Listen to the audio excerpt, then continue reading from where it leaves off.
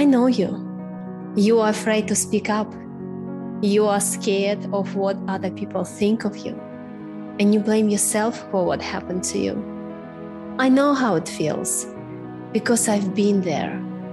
If you found me, I'm so grateful you are here.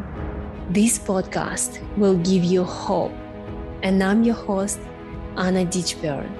I'm going to hold your hand and provide the guidance that I needed the most. It's time for you to find your why and turn your experience into your superpower. So lock your door, put your headphones in, and enjoy.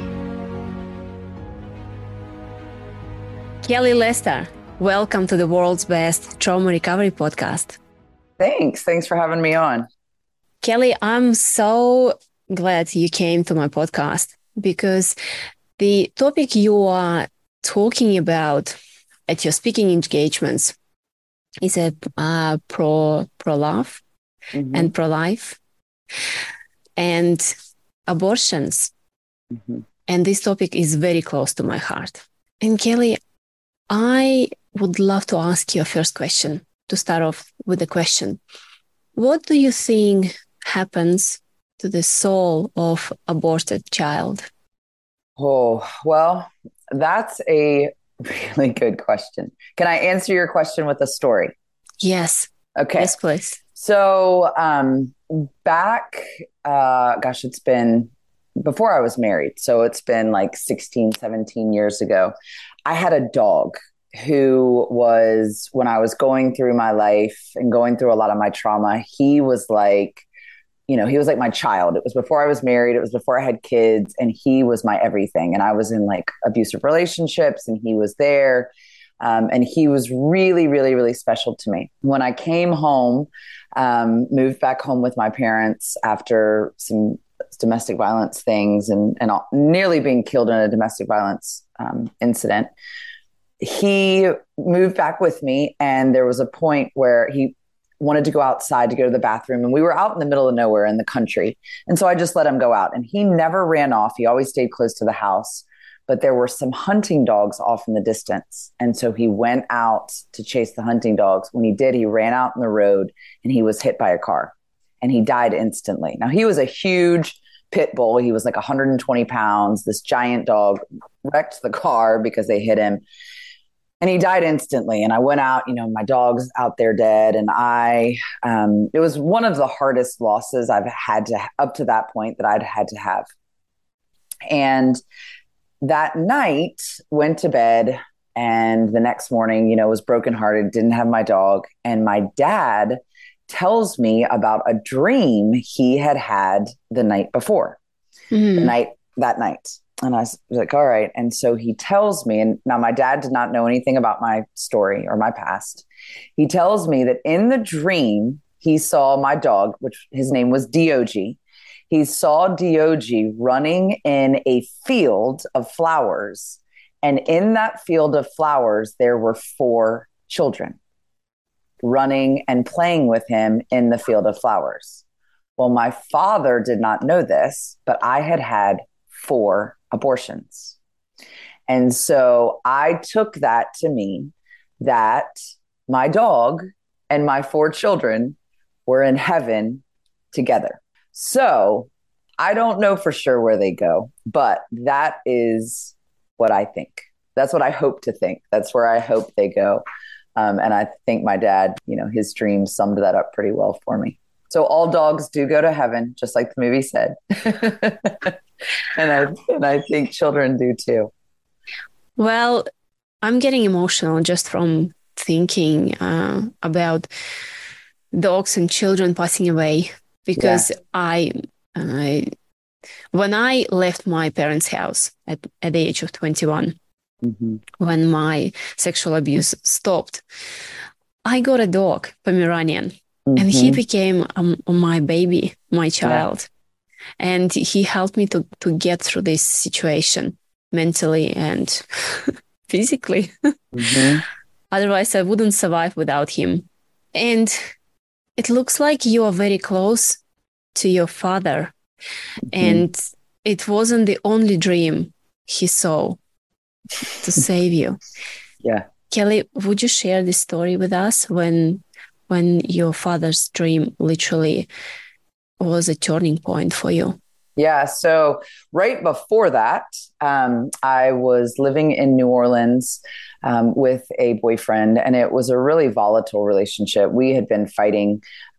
We lived here in Virginia, and it was a very, abusive relationship. We fought all the time, and he moved down to New Orleans to help rebuild. This was right after Hurricane Katrina. So all of New Orleans was wiped out. He went down to do construction to help rebuild. And I stayed here in Virginia, and then decided that I was going to come down there with him. And when I was down there, it was really hard because I was not from there. And at that time, the people of New Orleans really only wanted to hire people from that area. And so I wasn't from there. So I was having a hard time finding a job. And, you change locations to try to leave your problems, but they oftentimes go with you to the new location. And that certainly happened with us. And so the relationship stayed very violent, a lot of alcohol, a lot of drugs. And we decided that the relationship was not going where we wanted it to. It just wasn't working out. And so that I was going to come home. And so then we just went out to party the night before I was supposed to leave, and got into a fight, which we usually did when we went out drinking and partying. And he came home, and then a couple hours later, I came home, and the fight intensified even more. And there was a point in the fight where we had ripped the door off the hinges, and there was a 2x4, which was the frame of the door, laying on the ground. And he's leaning over top of me, and he picks up the board, and he goes to hit me over the head with it. And as he's going to hit me over the head with it, he drops the board, punches me in the face several times. Blood goes everywhere. My eyes explode, my nose explodes. And he looks and he's like, oh gosh, I've actually really hurt her. And so the fight stopped. Well, the next day I wake up and I have text messages and phone calls from my father in Virginia, 1,200 miles away. And I didn't answer them because, your dad is the last person you want to talk to after an evening like that. And I waited another 24 hours to drive home. So I drive home with a U-Haul with all my stuff, and I get to Virginia, and my dad meets me, and he comes out. Now, mind you, I have two big black swollen eyes. My nose is flat and crooked, and he looks at me, and as soon as he sees me, he starts crying. And I'm like, oh, Dad, I was in a car accident, the things that we say when we're in those situations. And he looks at me and he says, Kelly, 2 nights ago, I was asleep, and in the middle of the night, I was woken by God. And when he woke me up, I had a vision of you laying dead on the floor with your head split wide open. And so I began to pray. And so I didn't tell him this, but I knew that at the moment when my boyfriend had dropped that board, that was the moment when my father had began to pray for me, and literally saved my life. And then several weeks later was when he had the vision about the dog. So yeah, my dad definitely influenced me in all of those things. But how did you feel when he told you about his dream? Like what clicked in you that you really realized enough is enough? Well, it's funny, Anna, because up until that point, like my dad heard from God all the time. And so a lot of times I didn't want to talk to my dad because I was afraid he would know what I was doing. And so when that happened, it didn't surprise me necessarily, but up to that point, I had several supernatural encounters. I had one in Arizona where I was driving a Jeep Wrangler and pulled out into traffic, into like a median to take a left-hand turn. And as I did, a car hit me, and I physically went out of the vehicle. Something grabbed me and physically brought me back into the vehicle. And the 2 other people that were in the car with me said they felt something hold on to them and keep them from going out of the vehicle. None of us were wearing our seatbelts. None of us were thrown out of the car. Several years after that, I was driving a car. Somebody came, I swerved, went into an embankment. Now, this was before airbags, or the car that I was driving didn't have airbags. And as I hit the embankment, I felt this warm, like an airbag, but it wasn't an airbag, come around me and save me. So I had encounters like that, up until this point. But this was the first time that somebody else was involved in it. You know what I mean? Where it wasn't just like, wow, that was a freaky thing that happened. It was like somebody 1,200 miles away was warned about what I was happening and intervened. So it really made it real. It wasn't something that I could be like, oh, that was my imagination, or that was like just a freak accident. It was like, this is real. And it freaks me out. Quite honestly, it freaks me out a little bit that, that happened, and to realize how close I was to dying. And I'd had many instances in my life before that where it was like, if I don't change something now, I'm going to die.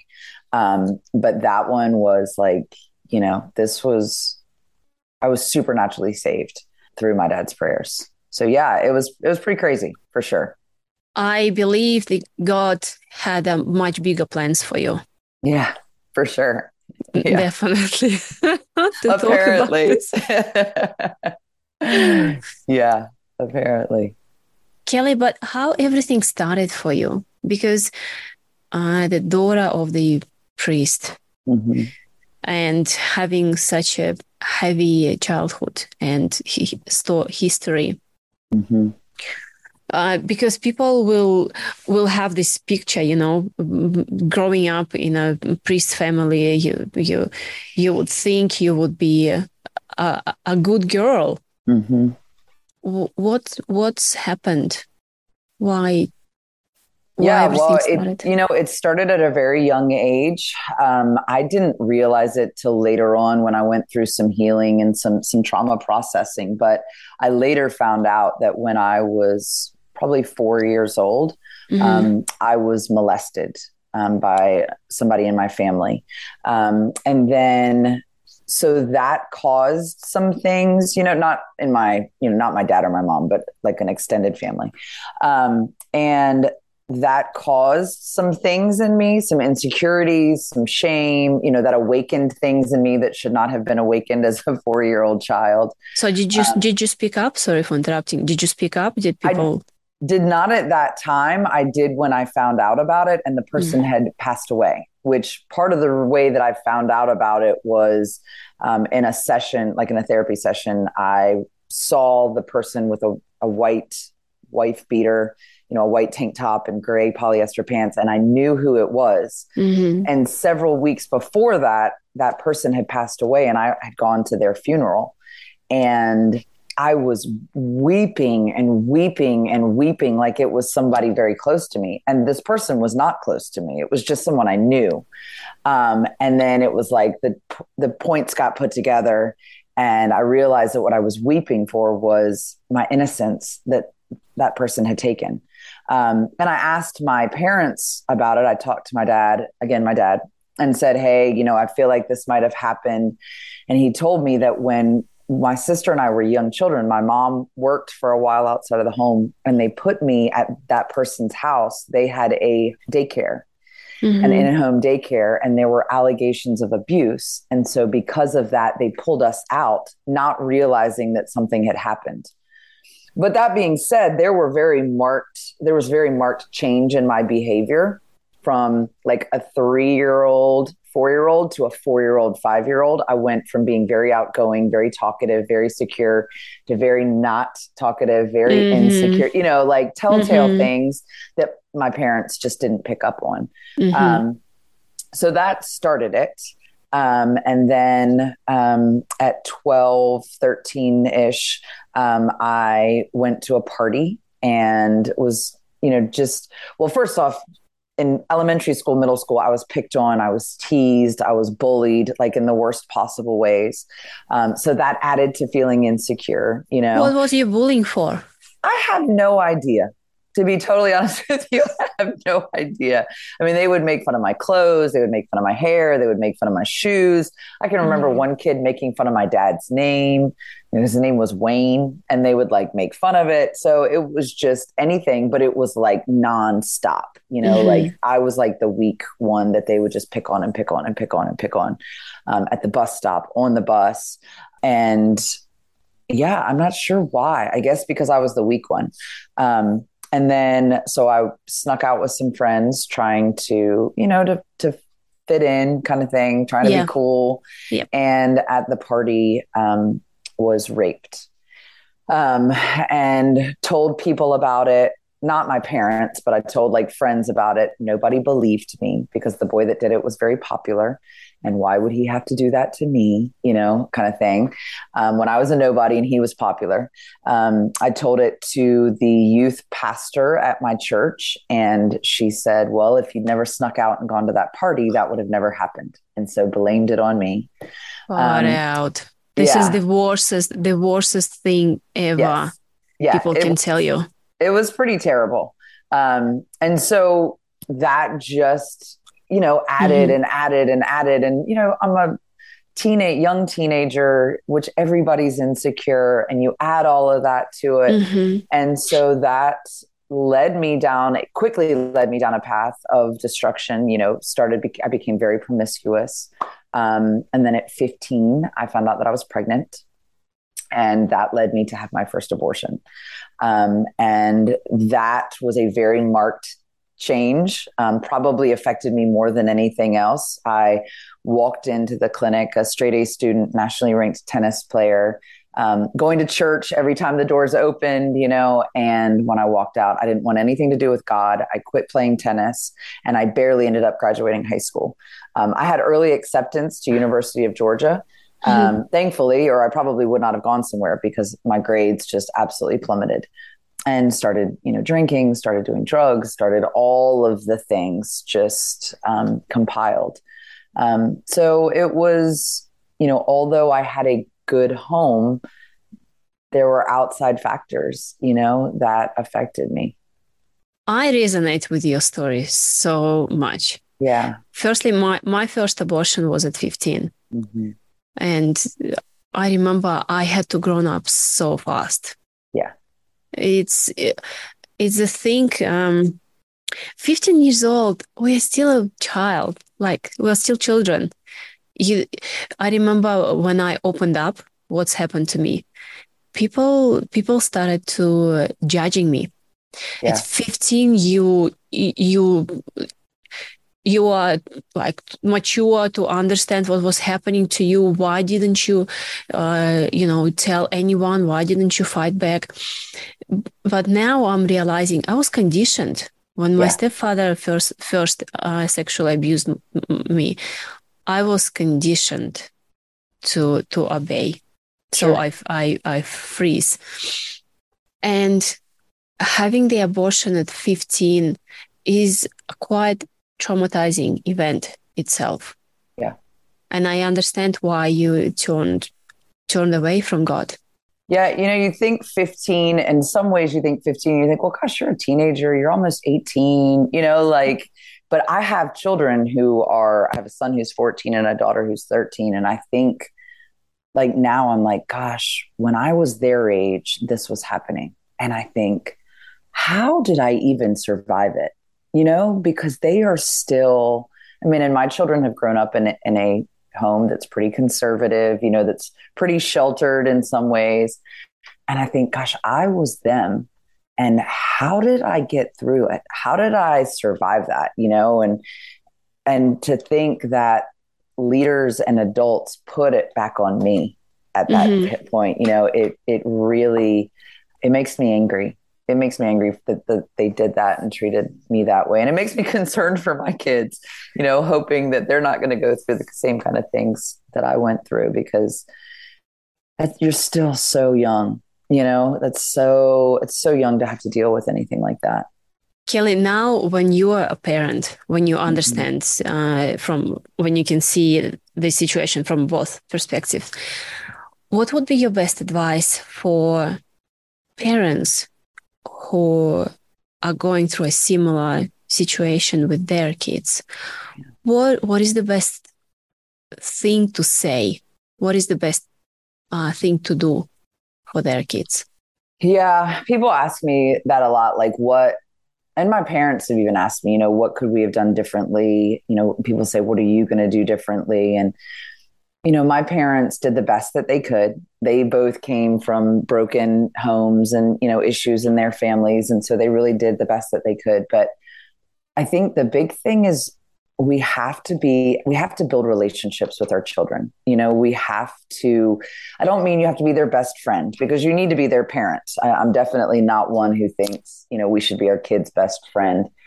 But we do need to know our kids, and we do need to be aware. And like, I look, and my parents, there were a lot of red flags that they missed. And that was because they were busy working and trying to give us, a better life than they had. Or that was because they were busy, everything was like go and do, and not a lot of like, hey, how are you doing? I see this change in you. What's going on?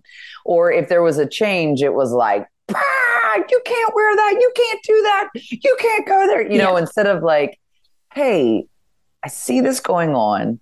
Do you just like white, black now? Like all of a sudden, or is there something going on that's making you, want to do this, And I think for a lot of parents, unfortunately, they start the relationship when they see these red flags. It's like, oh gosh, now I need to have a relationship with my child. And it's too late.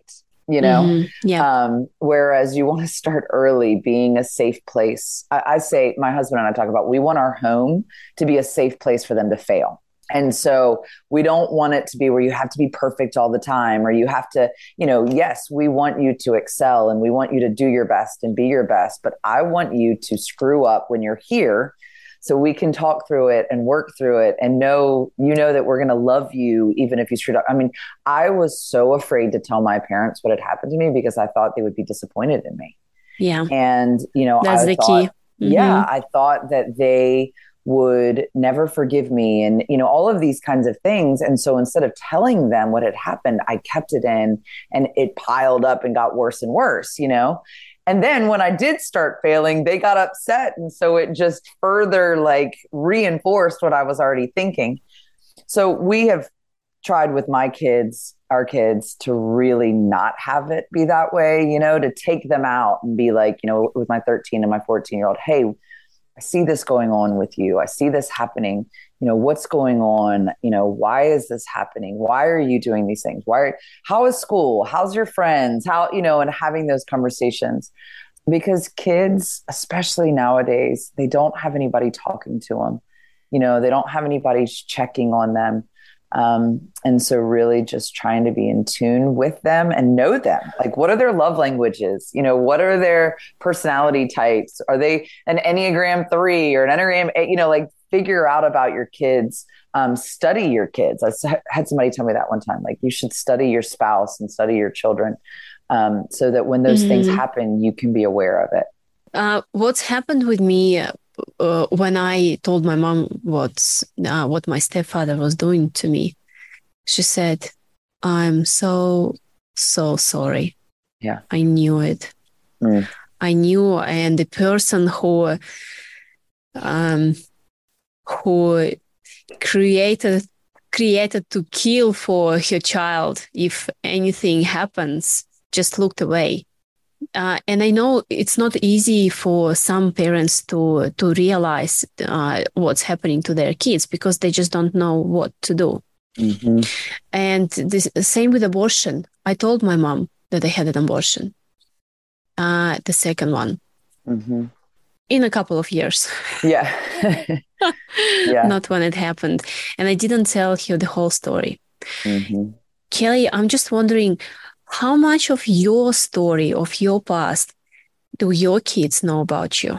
So my oldest, I have 6. I have a 5-year-old, a 7-year-old, a 9-year-old, 11-year-old, 13-year-old, and a 14-year-old. My oldest 4 know a good bit of it. When I started becoming more public and started, my story came more out there. When you could do a Google search and find my story, I was like, okay, it's time to tell them. And so I have shared it with them. My younger 2 don't know much of it at all. But yeah, we've talked about it. And that's been a really great, me sharing my story with them has been a great way to kind of open conversation with them, because they know that I get it. I'm Mm-hmm. not telling them things just as this like mean, I don't want you to have fun. I'm telling you things because I've actually been there and actually done it and experienced it and want what's best for you and don't want you to have to go through that. And you can't lie to me because I've been there and know what's up. So, so it's kind of it's been really, it was hard, and of course you're afraid, like, what are they going to say? What are they going to think? Is this going to change their perspective of me? And they had so much grace and like were so compassionate.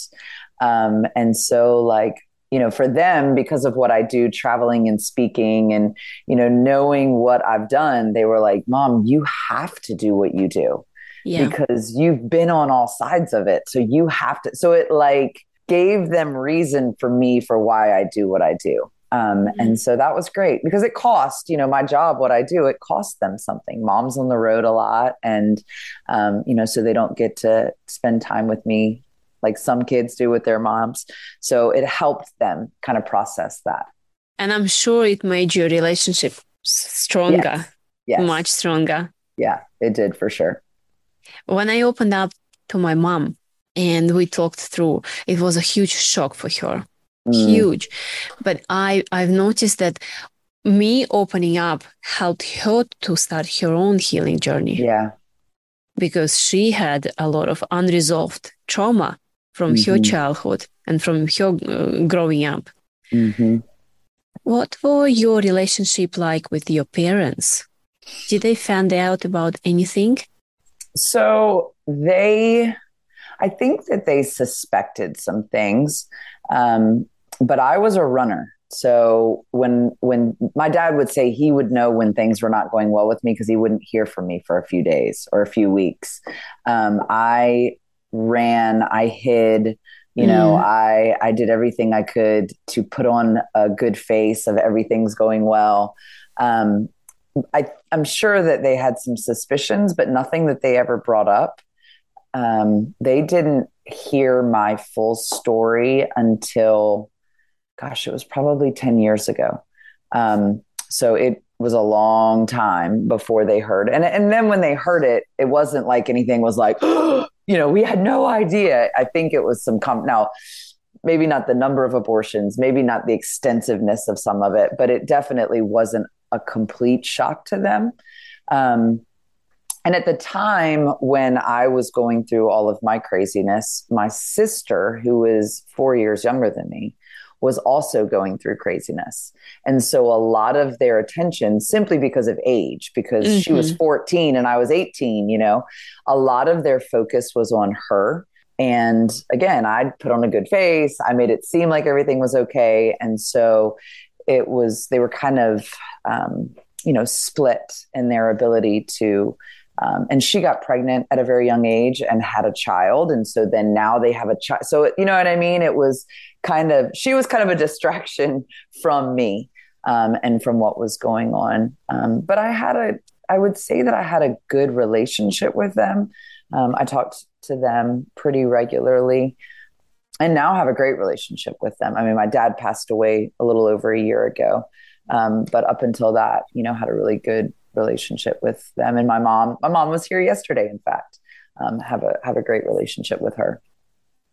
Wonderful. Yeah. Kelly, if you would have an opportunity to go back to your 15 years old self Mm-hmm. when you just got pregnant, Mm-hmm.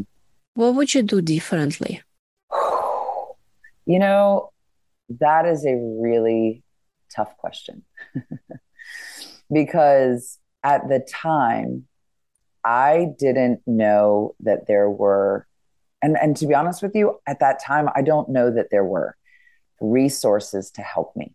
Mm-hmm. Like nowadays, gosh, it's 30 years later, there are resources for young unwed mothers. There are programs for you to continue in high school and graduate. There are programs for you to go to college and people to help you, stay in college. There are pregnancy resource centers that help with, counseling and parenting classes. And when I was 15, I don't know that any of those things were there. And so, Neither for me.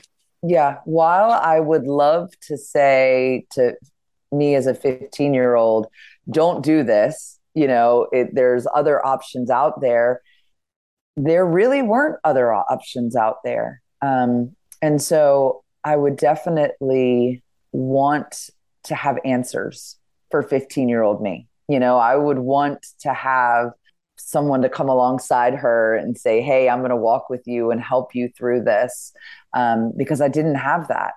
And thankfully, nowadays we have those things. Nowadays there are a lot more organizations. I work for one of them, that helps women in crisis. And there are a lot more maternity homes, and there's just a lot more out there.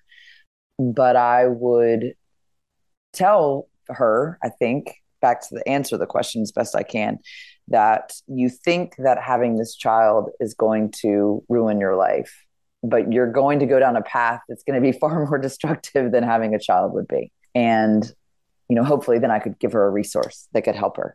But it's hard, it's definitely women and young girls in those situations. It's not an easy thing. It's not an easy, we like to make it so black and white, and it's not. It's really hard. It's a really hard thing. Thank you for answering this question and for answering so beautifully.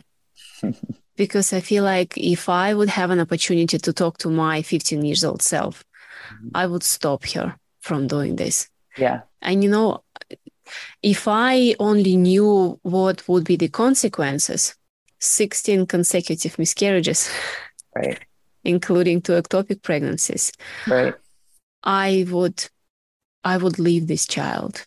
But at those points, I remember myself, what people will think. Yeah. Oh my goodness, I'm still at school. I have to go to university. Like, what my mom will think of me. Mm-hmm. I wish I would have such a relationship where I would come and say, Mom, this and this happened. I need your help. Mm-hmm. Kelly, thank you so much. Ladies and gentlemen, Kelly Lester. Thank you for being here today. I know it's not easy. If you are ready to take this journey all the way, I can help. To find more about my unique method of turning your past trauma into your superpower, or how to connect with me best, go to annaditchburn.com. This journey isn't possible to do on your own. So make sure you like, subscribe, and review the podcast so we can help more people like you. And if you have someone in your life who is struggling to overcome their trauma, this is something you can give them that truly can change the course of their life forever. We'll see you next time for another episode of the world's best trauma recovery podcast. And just remember, you are able to help yourself, and you can do it right now.